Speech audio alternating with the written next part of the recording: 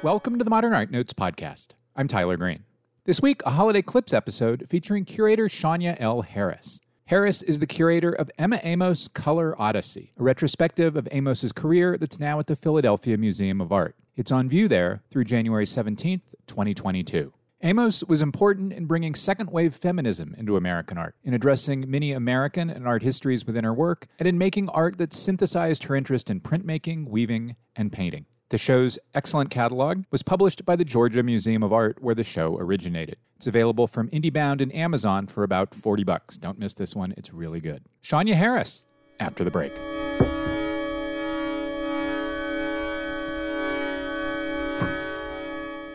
Bemis Center for Contemporary Arts in Omaha, Nebraska, presents I Don't Know You Like That, the bodywork of hospitality.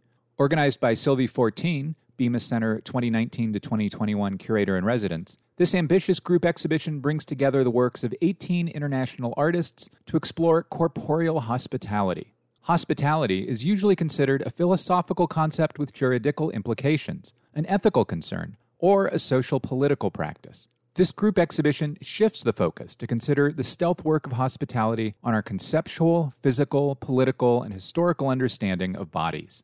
In the process, reveals a storied genealogy that points to the extractive intersection of race, gender, class, religion, and value. I Don't Know You Like That, the bodywork of hospitality, excavates this legacy and imagines other more than human, hospitable modalities.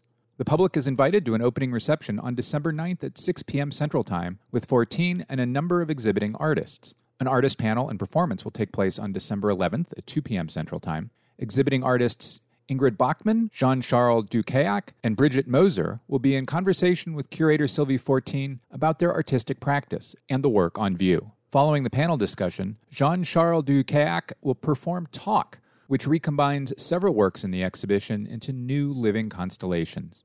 The panel discussion and performance will also stream online at twitch.tv/Bemis Center. Find additional details, including Bemis Center's COVID safety policy and requirements for in-person attendance, and RSVP at bemiscenter.org/events. On view at the Getty Villa Museum through January 24th, 2022, Rubens, Picturing Antiquity, is the first exhibition to focus on Flemish master Peter Paul Rubens' fascination with the art and literature of ancient Greece and Rome. Named an essential art exhibition to see this fall by the Los Angeles Times, the show features thrilling drawings, oil sketches, and monumental paintings juxtaposed with rarely shown ancient objects, including exquisite gems owned by Rubens himself. Heroic nudes, fierce hunts, splendid military processions, and Bacchic celebrations illustrate Rubens' ability to translate an array of sources into new subjects. Plan your visit and book free advance reservations today at getty.edu. Point of Departure, 1958 to present at Sheldon Museum of Art, draws its title from a 1958 jazz recording by Andrew Hill that both exemplifies and defies its time. The exhibition surveys the evolution of abstraction from the late 1950s, after the first wave of artists associated with abstract expressionism, to the present. The artists featured in Point of Departure embrace the primacy of their materials, using visual language rooted in observation. Works by Tony Bechara, Ross Bleckner, Lisa Corinne Davis, Ron Gorchov, Carmen Herrera, Norman Lewis, Jill Nathanson, Odile Donald Odita, Larry Poons, Mavis Pusey, Stanley Whitney, Sue Williams, William T. Williams, Terry Winters, and others show fluid interplay between abstraction and depictive references. Point of Departure is on view at Sheldon Museum of Art from August 13th through December 31st, 2021. For more information, visit sheldonartmuseum.org. The Museum of Fine Arts Houston presents MFAH plus U equals a dynamic duo. Discover the duality within the MFAH's major lineup of fall exhibitions and find your duo. Explore the parallels between two of the foremost figures in 20th century art in Calder Picasso. Witness the first exhibition devoted to Georgia O'Keeffe's work with a camera in Georgia O'Keeffe Photographer. Unravel juxtapositions in the legacy of the African diaspora through historical and contemporary works in Afro-Atlantic histories. See some of the most significant paintings from the Impressionist and Post-Impressionist movements in Incomparable Impressionism from the Museum of Fine Arts, Boston. Plan your visit at mfah.org/dynamic duo.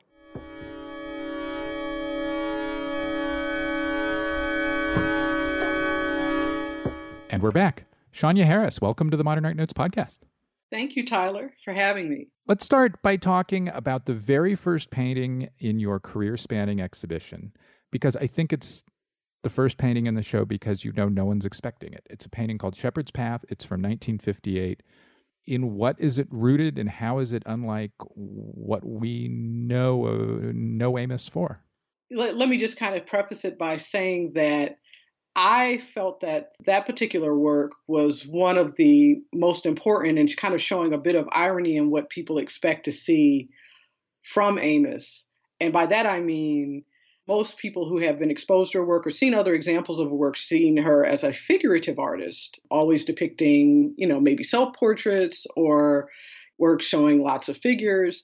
And when I discovered in researching Amos that she wanted to be an abstract expressionist painter earlier in her career, I was shocked. But then as time went on, I could see where it wasn't really that far-fetched a notion. She painted that particular work while she was studying in London. She did her undergraduate work at Antioch College in Yellow Springs, Ohio. And at the latter part of her undergraduate time there, they have a study abroad component, like a lot of universities do. And she chose this London Central School of Art to study printmaking, of all things. But while she was there, she also saw a lot of, ironically, American abstract painters that were exhibiting in London at the time at museums and galleries. And then she became fascinated and started to, create works that were abstract in nature. So that even though she was experimenting with in the printmaking realm, which throughout her career later on was a significant portion of it, she still kind of eschewed the figure. She was, working in an abstract manner. So I think that was kind of a formative period for her, not only in terms of her concept of abstraction later developed into kind of moving back into a figurative mode, but also even how she is using color to create mood and, how that kind of changed over time.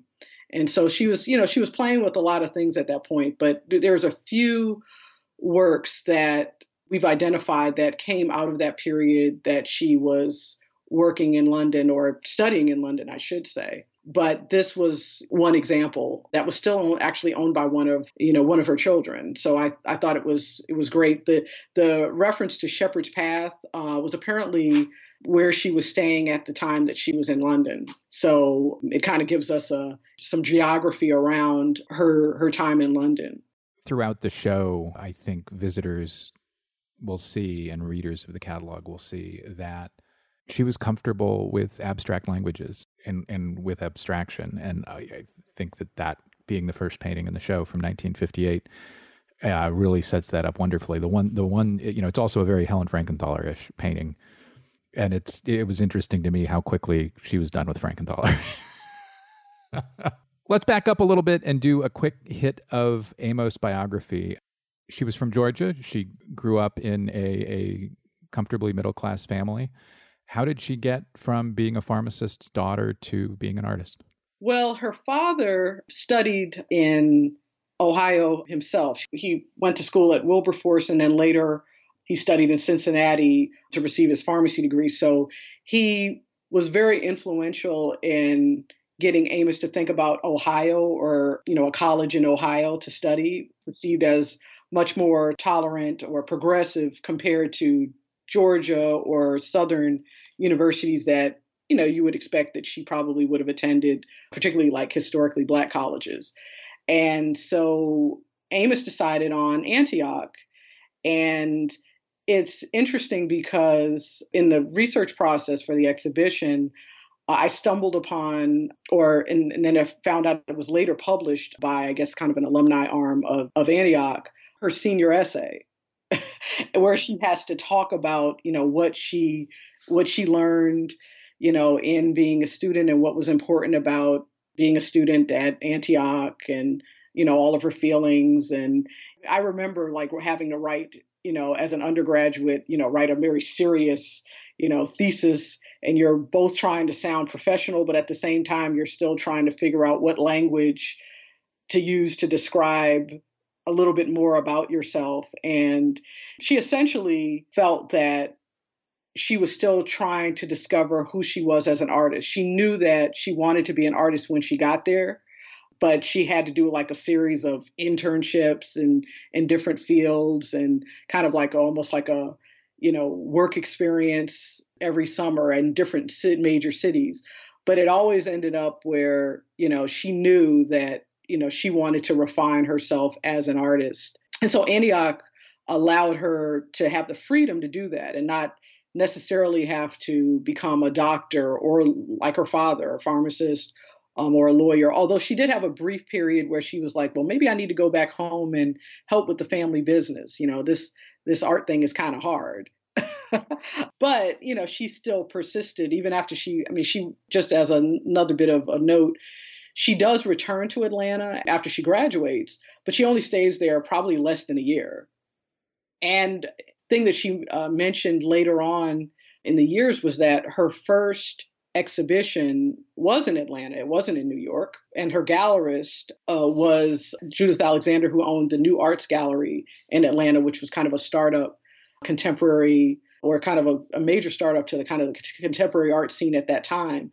And she loved being represented by that gallery, even in that brief period. I think she might have had some contact even after she left to go to New York. But even in the spite of that, she could see that there was a limitation just being in Atlanta as a Black artist trying to, start her career.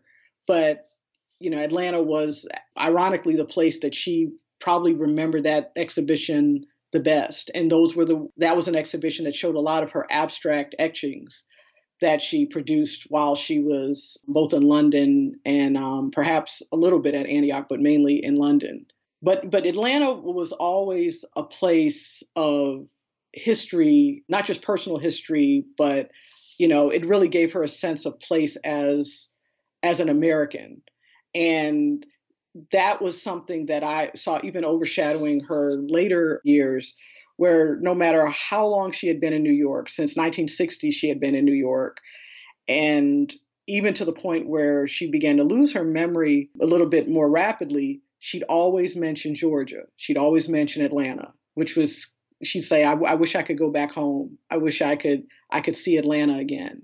And it was kind of touching, when I wasn't expecting her to say that. But, somehow Atlanta always colored, or that period of growing up in Atlanta colored her sense of identity, but also her sense of herself as an artist. You mentioned earlier how important printmaking was to Amos right from the start. And you have several of the etchings you mentioned a moment ago from the late 50s, early 60s in the exhibition.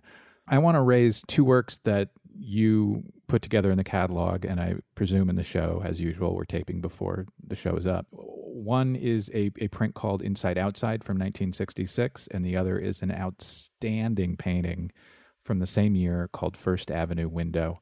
Is this a good example of how she began bouncing ideas back and forth between printmaking and painting and how they informed each other?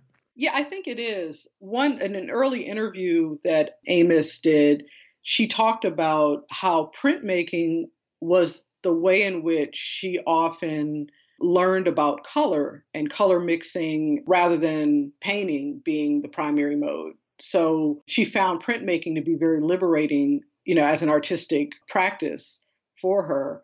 And that's where she begins to experiment with color, which kind of surprised me, because she had such a large trove of paintings that she did in the 60s in probably within a year period that I just assumed. But she's like, no, those early printmaking opportunities. When she came to New York, she worked with Laterio Calapé's printmaking studio, and then later with Robert Blackburn, probably, the more notable time period for her as time went on. And, I can imagine, that was a space in which she felt that she could really elevate her etchings, even though she was actually teaching and working in those spaces in between, that was what she was doing. When she did start to paint, a little bit more aggressively, that was when she was working on her master's degree at New York University. And even in those early paintings that often get well publicized and, lots of exhibitions, and we have examples in our exhibition, she talked a lot. I've seen reference where she's talked a lot about how color and that sensibility around color was her preoccupation. So I think that there was like a fusion of the two. She was mixing, working in different media, and she could never quite separate herself and say, I'm just going to be a painter. I'm just going to be a printmaker. She always found, or a textile artist, so she was enmeshed in all of those worlds. Where do you think First Avenue window comes from art historically? Because there's clearly a window there, which is thoroughly representational, but there are also really abstract elements, especially on the lower right-hand side of the painting. I suspect strongly she has seen and knows of Ellsworth Kelly's red, green, blue paintings, which Kelly begins in the late 50s, early 60s, because she seems to be addressing them.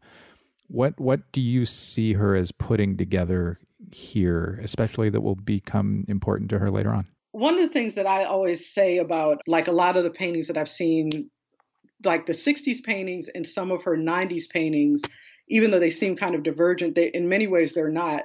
I always like to look at how she compresses the sense of 3D space, and then she kind of compresses it in such a way that, she's flattening the picture plane. So you're looking at what appears to be, it might be a clock or a record player, or something in that window, but it's a compression. So you're not getting that sense of depth, but there's enough of a suggestion of it that that you're entering into or looking out of a space. And you see that with a lot of her works that were done, like her falling works in the 90s, where you can see this, you're just kind of getting a flattened version of what is a much larger universe of objects and interiors or exteriors, if you will.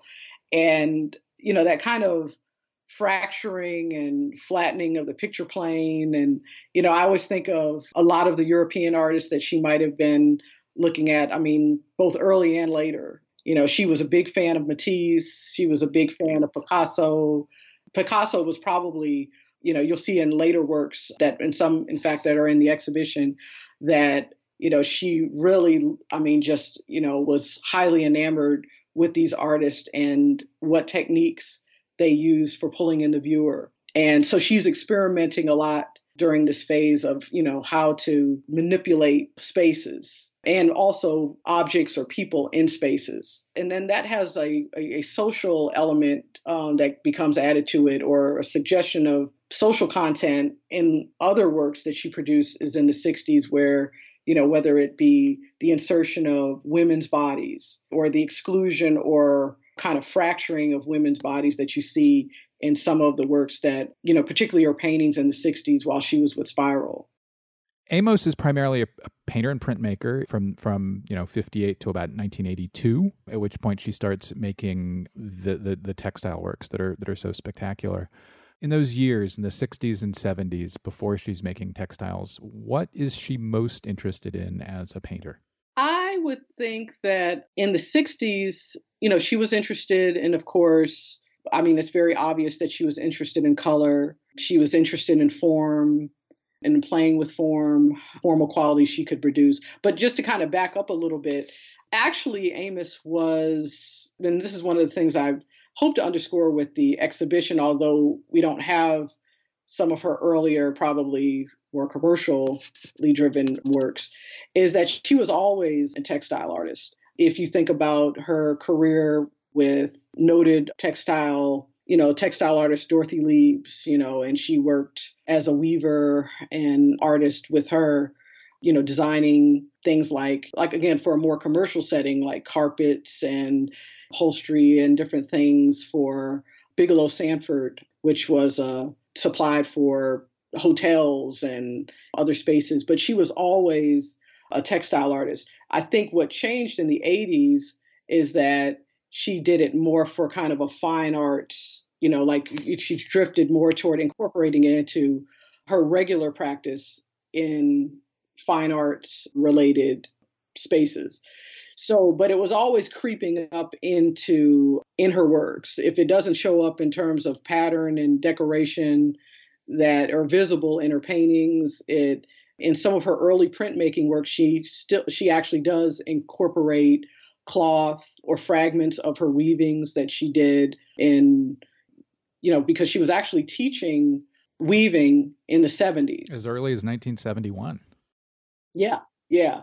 So she was always weaving. It was just that she felt that, particularly as a woman artist, that, weaving was always viewed as kind of taboo, or anything in the textile dimension was viewed as kind of non-fine arts, this kind of high and low division in the arts. And so she was always a little bit, she felt handicapped that she couldn't incorporate textiles more in order to be taken seriously. But then at a certain point, she was like, well, nobody's looking at my paintings anyway.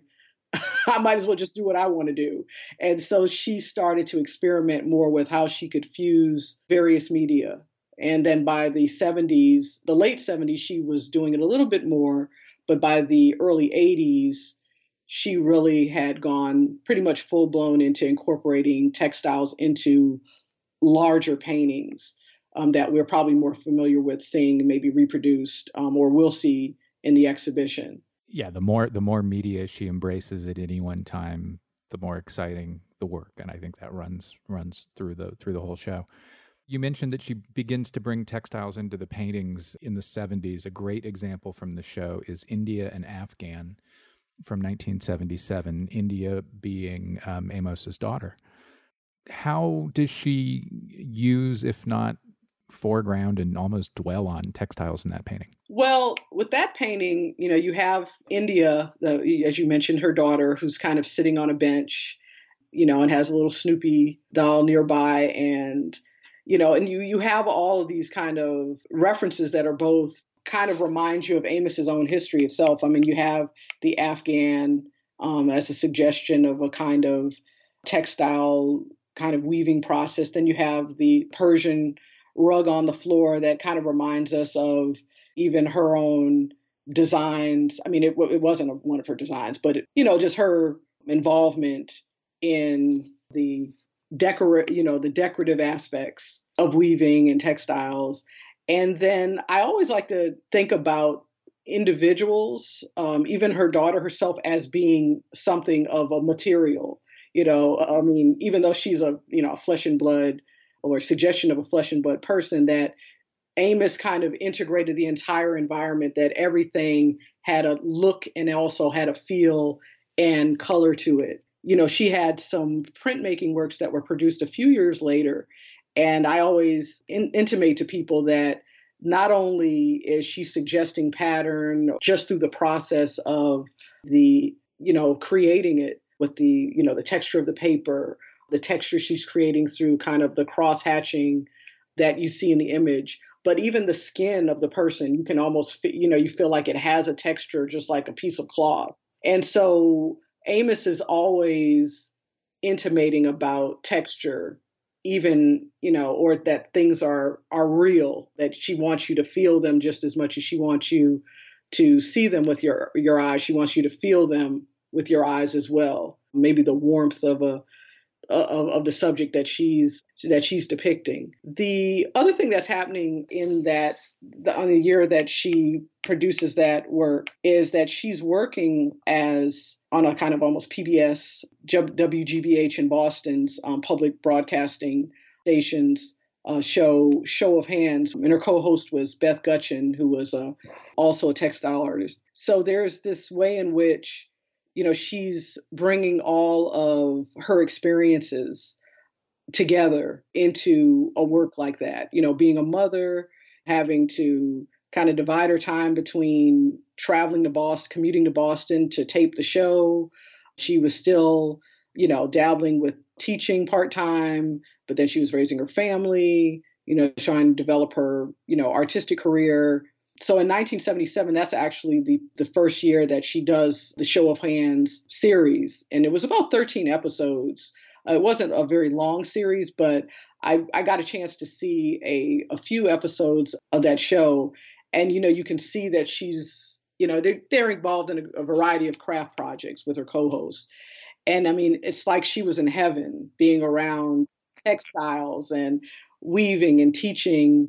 And it's a totally different picture of her that you would expect. You expect to see her with a paintbrush in her hand, but, she's talking about, cloth and how excited she is about, all these different things she can do with all these craft related projects.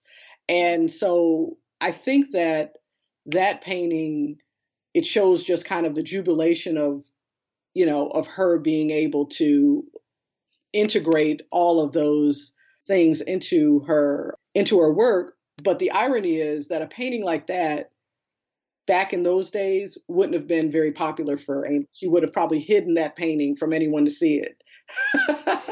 There are two other things about that painting I related to that painting I want to raise. One is, she still working for Sesame Street in the years when she's working on this painting of her daughter? She would have weaned off of Sesame Street. She pretty much ended the term with Sesame Street around, I think, 1975. But again, that's a good point, that she was also an illustrator for Sesame Street for some time. And we found a few issues of Sesame Street that actually, it's not reproduced in the catalog, that depicted her kids. So apparently her kids were models for some of the photographs of children that were in the Sesame Street magazine in the 70s, probably around between 72 and 74. There were pictures of India sitting at a little table playing, or son, sitting on a block, one of those huge, blocks that had a letter or number on it. I mean, it's quite cute. The kids came everywhere. They were models for her paintings. They were models for Sesame Street.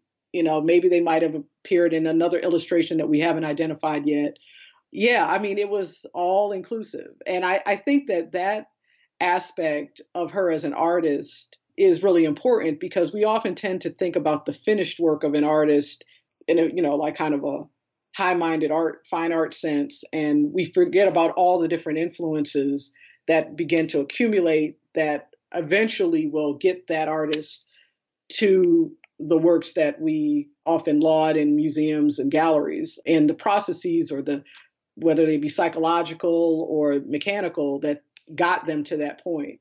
And so I love to look at like a lot of those earlier, maybe whether it be an illustration or an early painting, and see how she moves across different media and across time, and says, I'm going to try this again, or maybe I can turn this around and I can use something that I did in an earlier phase. It's also a multi-generational painting in a way, in that there is this probably not new Afghan in the painting, and India isn't just the name of Amos's daughter. India is the name of Amos's mother. Yes. And the only regret that I have with my exhibition is that I didn't have the pleasure of bringing in more works that depicted Amos's, like in a more explicit manner, I should say, depicting Amos's family. Just kind of a little bit of background.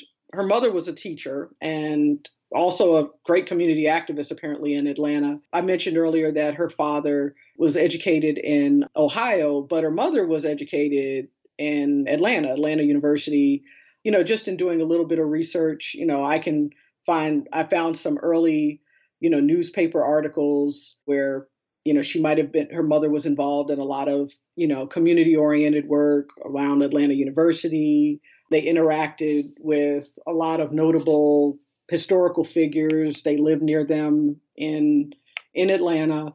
And so it's true that this whole idea of history and staying in this connectedness to history through, how the naming of, for example, her daughter, or even her own name. She's named after her own grandmother, Emma Holmes. And so it's kind of, it's again, a thing that's kind of, if you will, woven into her work throughout, is the sense of what scholar Lisa Farrington describes as a family romance that Amos seemed to have, just across the board, that she couldn't divorce herself from all the types of family that she accumulated over time, whether it be her biological family or her family developed through her interactions in New York and her friendships and so forth. So, and as we'll talk about in a minute, there are other families whose family stories surface in her work as well. In 1982, as we mentioned a moment ago, she starts making and exhibiting these handwoven textile works. The first one in the exhibition is out in front from the collection of the MIA in Minneapolis. It was also in Anna Katz's great pattern and decoration show at MoCA in 2019. What does this pivot to or broader embrace of textile allow her to begin to do in the work? How does she take advantage of the new medium? Well, just to kind of begin with, a lot of commentary about Amos in the past generally tended to focus on fabric that maybe had African origins or, maybe a connection to maybe the borders of her paintings. What I like about the earlier work is it kind of debunks that's, the extent of textiles. Most of the early works, or if not all, I should say, were an incorporation of maybe some textiles that might have been commercially produced, but largely her own weavings. So again, she's had a lot of experience weaving textiles in her early career, working under people like Dorothy Leibs. Also, of course, she was teaching at Threadbare. And so she had a lot of scrap material, I'm sure. I mean, I don't even have to, I can only imagine. I mean, she had so much that she could only go so far with, in terms of just weaving just independently without any purpose for it. So what she began to do is she started taking weavings that she had from the past and maybe even a few that she did simultaneously in producing the work. And she began to kind of, I don't want to say recycle, that doesn't sound right, but reuse or reappropriate into her own, into unique works. And of course, they're very colorful. There's kind of this interplay or suggestion of, for example, in this work of both shadow and, a positive space, negative space. And I recall hearing an interview with Amos where she talks about how, everyone often focuses on filling up a space, or that you have to fill every space and that it's all about positive states. But she's like, let's not forget about what negative space does. Let's not forget about the absence of filling up every area, what that can do. And that actually becomes a part of the composition. And so I see with the work like out in front, just as much as the darker figure that's kind of holding her head or has her hands upraised is, a focal point for a viewer, but so too is the kind of shadowy figure that is in the background in green that, is suggestive of almost like a negative or almost like a shadowy presence back there, that populates the work as well as the other, areas of color that, might suggest a terrain or pattern that, dangles. The island of Manhattan. Yeah. Right. I mean, I think that's Manhattan between the two figures in Out in Front. So, I mean, it does make you wonder. I mean, the early 80s was a period that she wanted to focus a lot on athletic and moving bodies. Let me stop you there for a second, because I wanted to ask you about that. So as she pivots to these textiles, she is showing first athletes, track athletes, basketball players, sprinters, and then as the years go on, she expands her interest in bodies in motion, if you will, to include swimmers and gymnasts and the like. Why athletes, ... and the rest, and why now? Well, there's a couple of things that were going on with Amos, both aesthetically as well as just from anecdotally. Aesthetically, Amos was very interested in the whole notion of movement and how you could produce movement through the use of textiles or the interplay with textiles. In later work, she, suggests movement through kind of an expressionistic painting style, but she really, really wanted to make those textiles move, and she looked at even the canvas, like in canvas or the background canvas, as material. she didn't look at it as, okay, this is a surface in which I'm working only. There was an interplay between that and any other type of fabric or textile she placed on it. But she didn't want the figures to seem so static. And let me just jump in on that for a quick second. In the paintings of the 70s and early 80s, the figures are almost always static or darn near static. The movement really comes in, that sense of figural movement comes in with the textiles.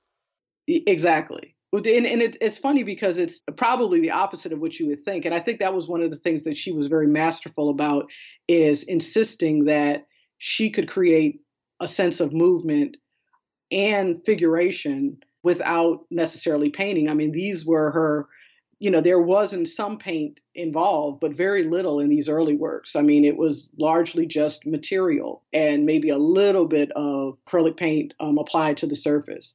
And she worked really hard at creating these angles and, like these kind of off-center figures. Even like the bottom fringes of these like largely textile paintings, she made them irregular. She didn't want them to look like too rectangular or too defined, because by doing so, she was able to create a sense of movement or a sense of flow, like with the fringes on the bottom, particularly this painting, or this kind of layer that's apart from the main layer. She could, move the figure forward by doing that.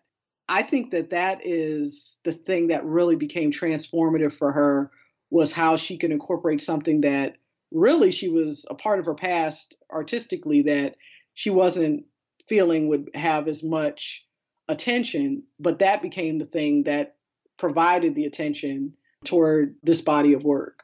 Let's talk a little bit about some of the themes and subjects that run throughout the work and across media. One of them is Amos's interest in flags, American flags, later on the Confederate stars and bars. For me, and I'm open to being disagreed with on this, of course, as always, the first work in the show that seems to address the American flag is American Girl, a print from 1974, which kind of refers to the flag with a field of stripes and a field of star-like squares, if you will.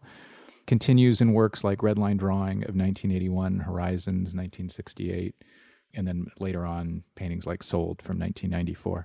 Why was Amos interested in flags, and why does she stick with them across 2 or 3 decades? That's one thing that, I never truly got a full sense of why Amos, like it was just kind of a part of her, I would say, artistic subconscious. It's pretty clear, obviously, that she used flags and she had maybe certain intentions with the flag at different periods in her career. But she never said, well, I'm really trying to use the flag all the time because of this one reason or maybe this one influence. I think with American Girl, in 1974, in which the period at which she's producing this, this is in the period of, we're still largely in the Black Power period, this kind of reckoning, civil rights movement, and a lot of things have happened, and also this kind of, and the feminist movement. And there's this reckoning with, as an American, pre-bicentennial, what does it really mean to be American, but also be a woman, also be a person of color, against, if you will, the backdrop of this country whose symbol is embodied in the American flag. In studying this particular print, you can see there's this kind of heavy white outline that goes around her head and kind of through that kind of fractures that the flag, if you will, if you wanted to look at the suggestion of the flag. All the way left to right across the entire print. Right. And I'm always fascinated with how Amos places like a female body, and it always seems to kind of interrupt a flag.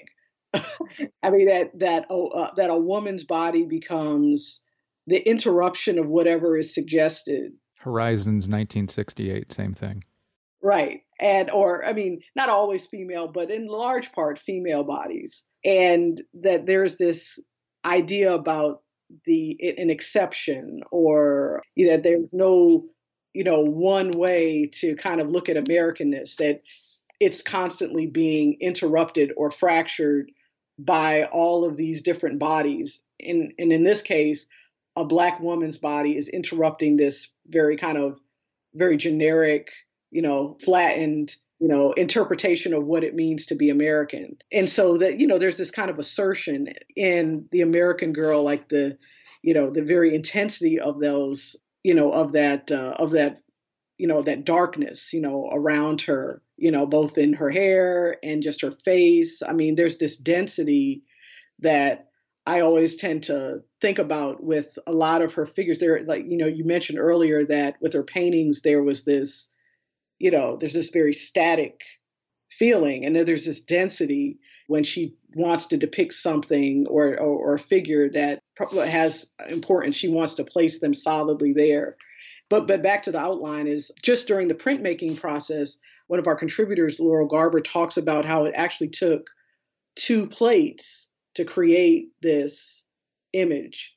And that outline, that white outline, is kind of that space in between that's created through this, the fusing of those things. And so this kind of fracturing and then reassembly, if you will, of a lot of Amos's figures through, and particularly in the print, during the printmaking process, I think it has a deeper significance, is that, that nothing is whole, everything is fractured, and we go about this process, her as an artist in this case, but even in society, of bringing things back together again in a new form with a new structure, using, pieces and parts from a variety of spaces. And so you see that come up again and again, like even in the painting where she has depicts herself. It's called Equals, which is a very important painting in her career, where, it looks like she's, again, interrupting the flag with a lot of different elements, whether it be,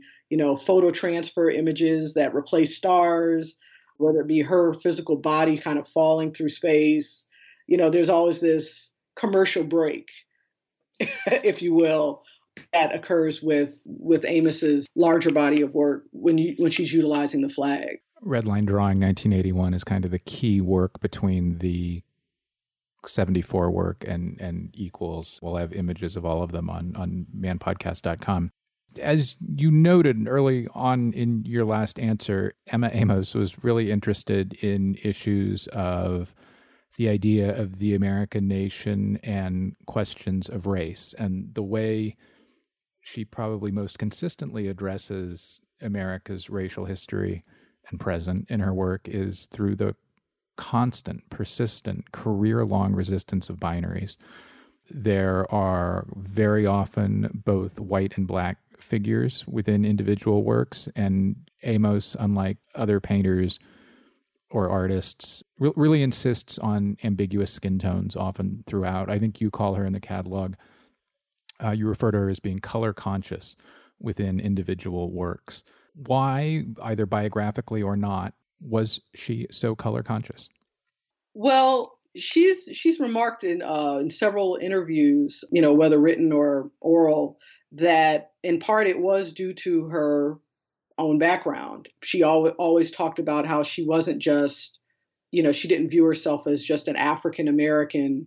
And in fact, that term, bothered her for several years, because she felt like, well, I'm not just African American. I'm Norwegian American. I'm Native American. I'm, European. I mean, she found a lot of wealth in the fact that she knew what her family heritage was, whether it was, coerced, intermixture, if you will, through the process of enslavement of her ancestors, or whether it was by a mode of choice, even in her own nuclear family with her children and her husband. Her husband was a white Jewish man and her children were mixed, but she was too. The other thing that Amos does a lot is she plays with her own complexion, and, even if she inserts herself in a kind of self-portrait fashion in her works, like she liked playing with, hey, I'm, a little darker in this image, I'm lighter in this image. She sometimes would show images that were suggestive of her own family, and she'd darken or lighten their skin because she felt like, well, if I look at my own family tree, I mean, everyone's of a different shade. Blackness is not one shade, and therefore I'm not going to depict it in that way.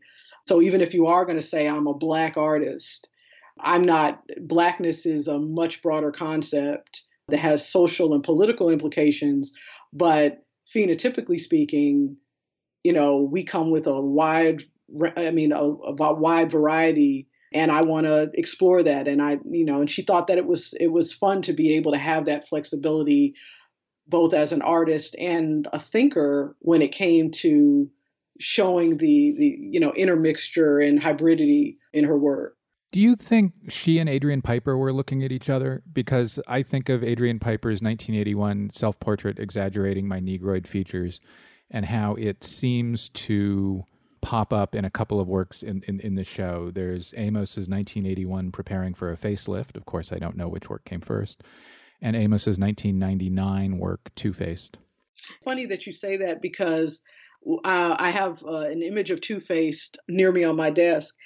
And I always think about Adrian Piper whenever I see that image. In fact, we have only that particular impression in our exhibition, but there were a few others. And the other one that I've seen by the artist, her skin color was darker. This is more of a peachy, skin color. You're talking about Two-Faced now, yeah. And, again, there's this, even within her own self-portrait, she nuances the whole notion of skin color. And I do think that she was looking at Adrian Piper's work. Amos was very, she never expressed a lot of influences. She never, with the exception of maybe a Picasso or Matisse. Yeah, she didn't have to, though, right? I mean, she's taken them head on pictorially. She's doing a lot of I call it sampling. And sometimes she would acknowledge it, publicly and say, oh yeah, I was looking at this person's work. I was looking at Leon Golub's work. I was looking at, Lucian Freud's painting. Other times she sampled probably, from the standpoint that a lot of artists were working contemporaneously, and they were all sampling from each other in some cases, seeing each other's works at different exhibitions. Cole Scott. Yeah, Cole Scott, definitely. I mean, you can find a variety of references in just about any period of her work. Earlier, you talked about Clifford Still with some of the, or reactions to artists like that in some of her earlier works. Later on, too, Targets from 1992 is kind of having fun with Johns and Still, and yeah. And so I think that, I described her before we got on the call as, being a bit picaresque. And I remember that about Amos. Like, she loved to people watch.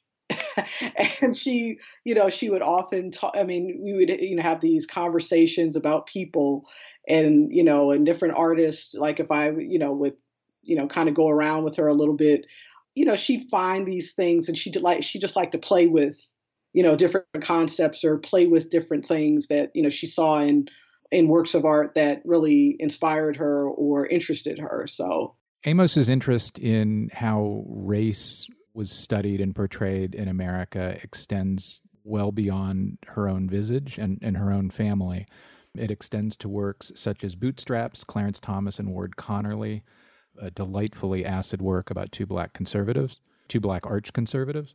But it also extends to a kind of immediate response to historical scholarship. In 1997, Annette Gordon-Reed published Thomas Jefferson and Sally Hemings, An American Controversy, and Amos immediately engaged Gordon-Reed's work with her own 1997 Great-Grandpa Jefferson. Could you describe that work, including how Amos engages Gordon-Reed's research? And then maybe talk about why you think Amos was interested in addressing Gordon-Reed's scholarship so immediately, so quickly, so promptly. Basically, with that particular work, Amos, she kind of departs from just making kind of the standard fabric bordered paintings that she was doing at the time. And she kind of creates, if you will, a woman's skirt and top composed of, kind of an African inspired fabric, but in the center of it, there's an image or visage of Thomas Jefferson in a kind of, someone would call it a county fair style ribbon, on the head and around, or is kind of encircling him. And there's this weird way in which she kind of, like makes Thomas Jefferson be the central, in the center portion. I mean, the center of his face is actually located kind of in, I would say, the pelvic region of that. Her belly.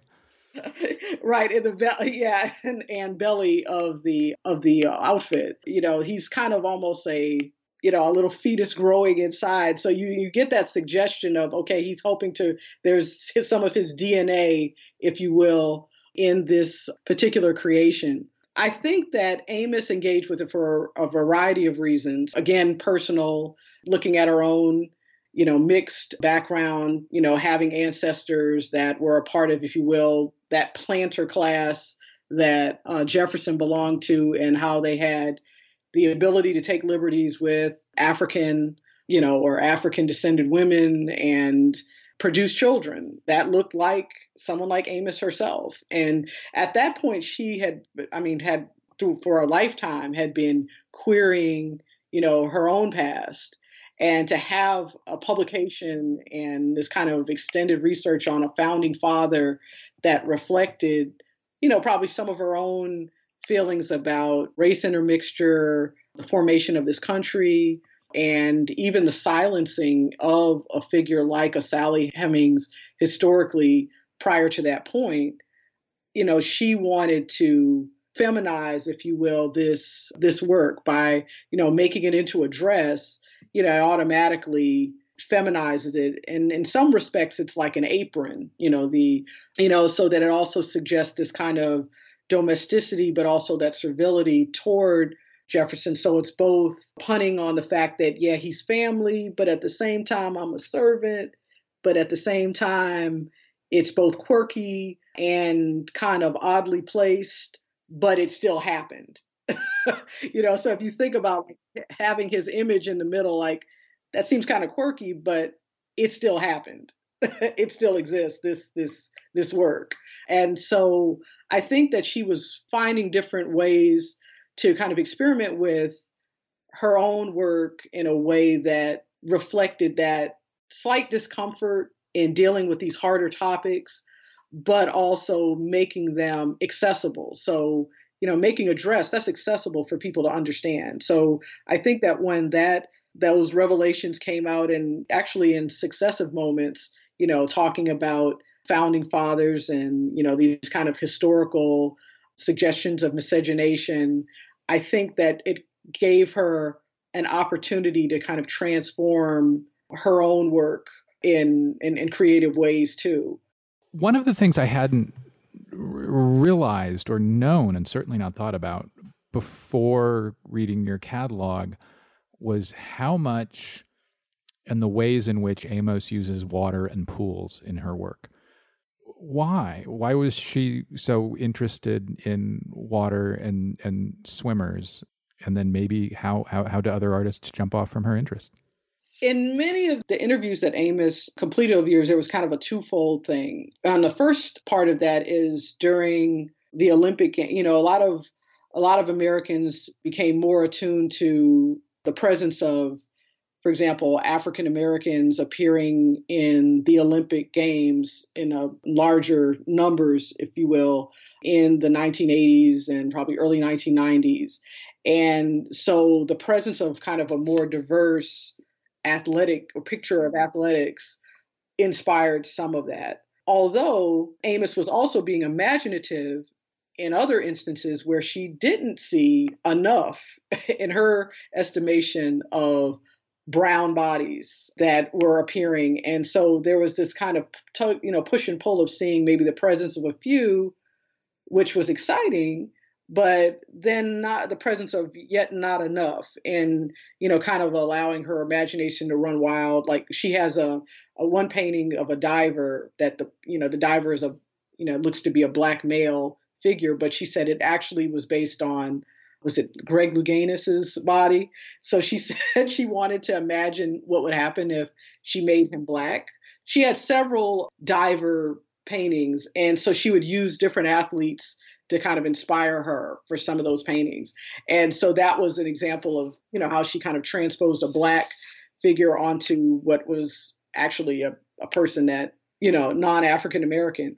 But the other part of it was personal, that Amos and maybe some of these images of divers kind of conjured up a fear that she had of swimming, that she never really knew how to swim. I mean, she loved going to the beach. Some of her early paintings, depict her in a bathing suit, or she's talked about how a lot of African American women in particular, that there was the other part of swimming, not just her own fear of swimming, but also, the hair issue. Like she didn't swim a lot necessarily or submerge herself in water because that would mess up your hair. And she had those memories of, how hard it was for Black women to really let go and submerge themselves in water because they had to worry about their hair afterwards.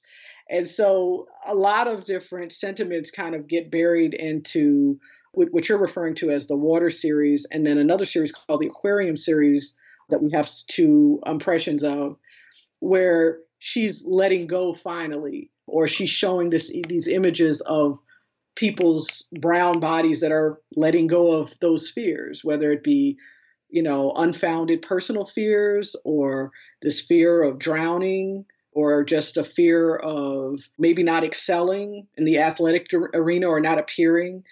I was talking to somebody recently about African Americans, in swimming, and they talked a lot about how public pools not being accessible, or in other cases being kind of taken away, even when they were accessible, for example, in public housing, that once African Americans moved into certain major cities, that those public pools were left in disrepair. And so a lot of folks weren't able to learn how to swim because they didn't have a lifeguard, or they didn't have those amenities.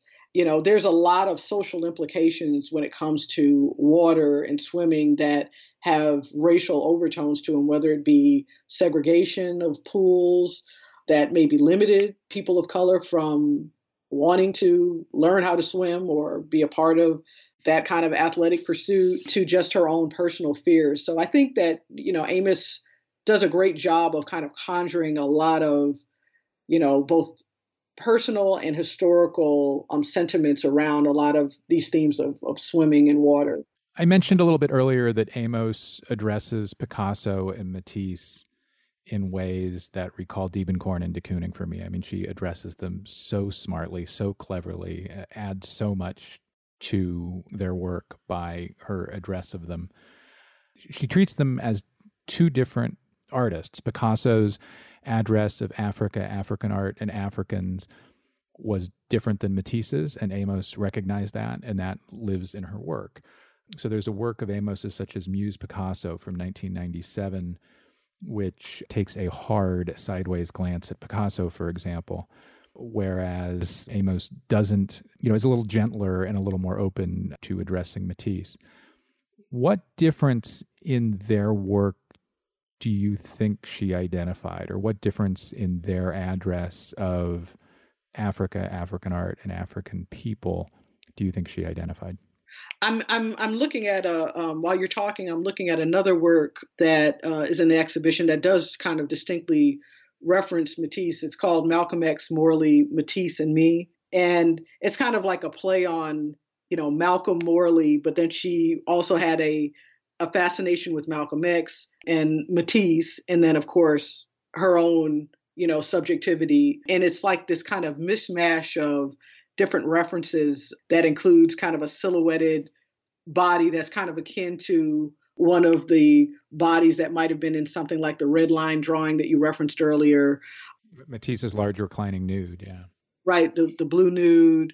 And then also palm trees in the lower left, kind of referencing Matisse in Tahiti. And then in the background, there's a very Colescottian passage that also could reference the tropics. And then also, this kind of photographic image that is a part of a body of work that she utilized, photo transfers from her godfather. I think that one of the things that she liked about Matisse, beyond just the colors and the scenery and, that kind of kind of almost utopian type image he was trying to produce in some works is this whole idea of the ability to kind of fracture and kind of reshape and contort that whether she's contorting her narrative, she's utilizing that kind of visual contortion, in works like these. Like she's able to kind of twist and turn different formal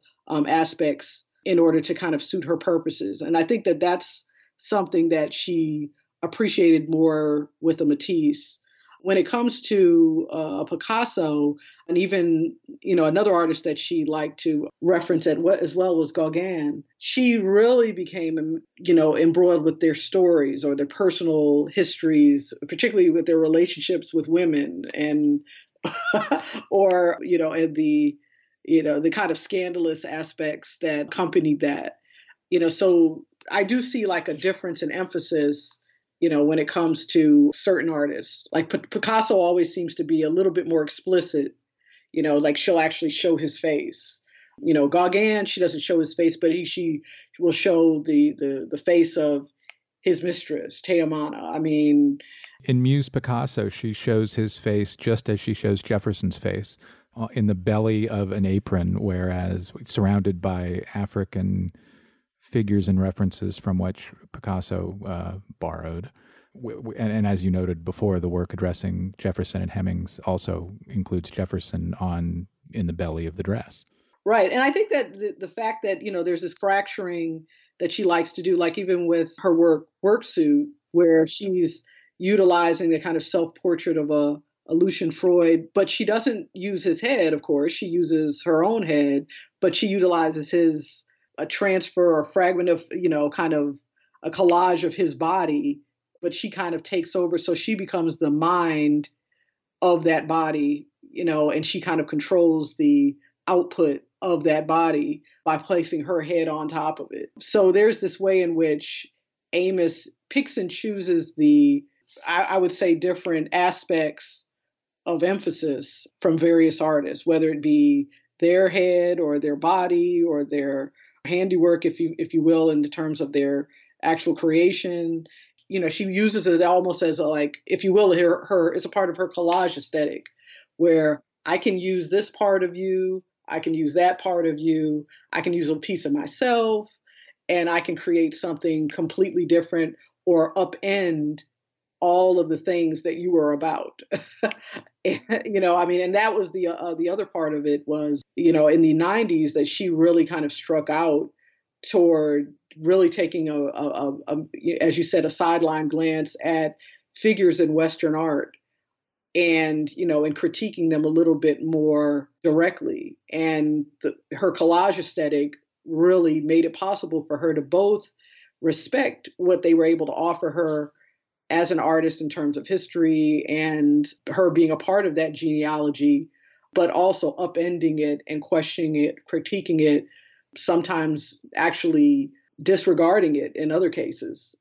Finally, and this is a teeny bit of inside baseball, it's pretty rare in the institutional art world for an institution and a curator to take on the retrospective of an artist at the very end of an artist's life and during that troubling, difficult period when an artist has passed and the artist's estate is kind of organizing itself both legally and otherwise.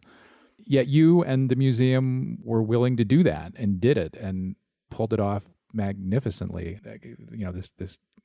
Your catalog is going to be hard for any 2021 show to top, I think. I haven't seen the show yet, but I'm pretty confident it's going to be pretty great. What was it like for you to work in that kind of, in an extended interstitial period and to put together an oeuvre and the scholarship related to it? Well, one of the benefits that I had and have, and I kind of look at it as almost it's still going on rather than past tense. I got to know Amos and members of her former studio and later her gallerist, Rhineley Gallery, at kind of a pivotal point where before she got really, ill with, the devastating disease of Alzheimer's. And so I was kind of in the pipeline, so to speak, as a person that was interested as a curator and scholar in Amos's work. So that helped a lot. So people knew that Shawnya Harris was interested in Amos's work, and that might, she might eventually do an exhibition if it'll ever get off the ground. Because I remember I was looking back through some of my emails when I first started working in Georgia. I said, you know how you kind of reorder your emails and you see, well, who was I talking to back in those early days? You're kind of deleting emails. And literally one of my first emails that I wrote was to Emma Studio. And I said, hi, Emma, I'm working at the Georgia Museum of Art now. I hope you're doing okay. I still want to do an exhibition with you at some point. And then it kind of, conversations, intermittently happened. And then I discovered, of course, that, she had declined considerably since the, last time I had spoken with her. And her studio assistant at the time, said that they were, kind of intervening more, but that she had a new gallerist that she was working with. And that's how I made the connection with Ryan Lee Gallery. And, as always, my annual trip for probably about 5 years prior to that, and, well into planning of the exhibition, I would always make sure that whenever I went to New York, I was going to stop in and see Emma. And so, I became kind of an old standby. I wasn't really sure how the exhibition was going to develop. I didn't know where the funding was going to come from, but I just kind of kept the relationship with her gallery, with her studio, peripherally with her children. I never got a chance to get to know them personally as directly, except for some brief moments where I might have interacted, over email, or I met her son, in person once while she was, still living at her, and working at her Bond Street studio.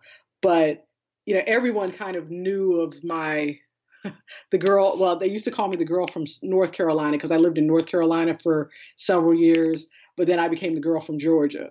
And so, so I think that it really helped that I had started on the project, even if it wasn't concrete yet, earlier, into conceptually. And then, as things got a little bit more difficult, we just kept in communication, with the people that had a really supportive, Ryan Lee has been a really supportive gallery and really has helped her career to really take off and move her work into different collections. And then her studio assistant, Natalia DeCampos, she was always very, very helpful to me, and, became, a person that I could rely on to kind of keep an update in general on the artist's well-being and so forth until kind of late in the game. So, Shawnya Harris, thank you. Thank you so much. I was happy to talk to you today. That's all for this week's show. The Modern Art Notes podcast is edited by Wilson Butterworth. Special thanks to Steve Roden, who created the sound for the program. The Modern Art Notes podcast is released under a Creative Commons license. Please visit Modern Art Notes for more information. Thanks for listening.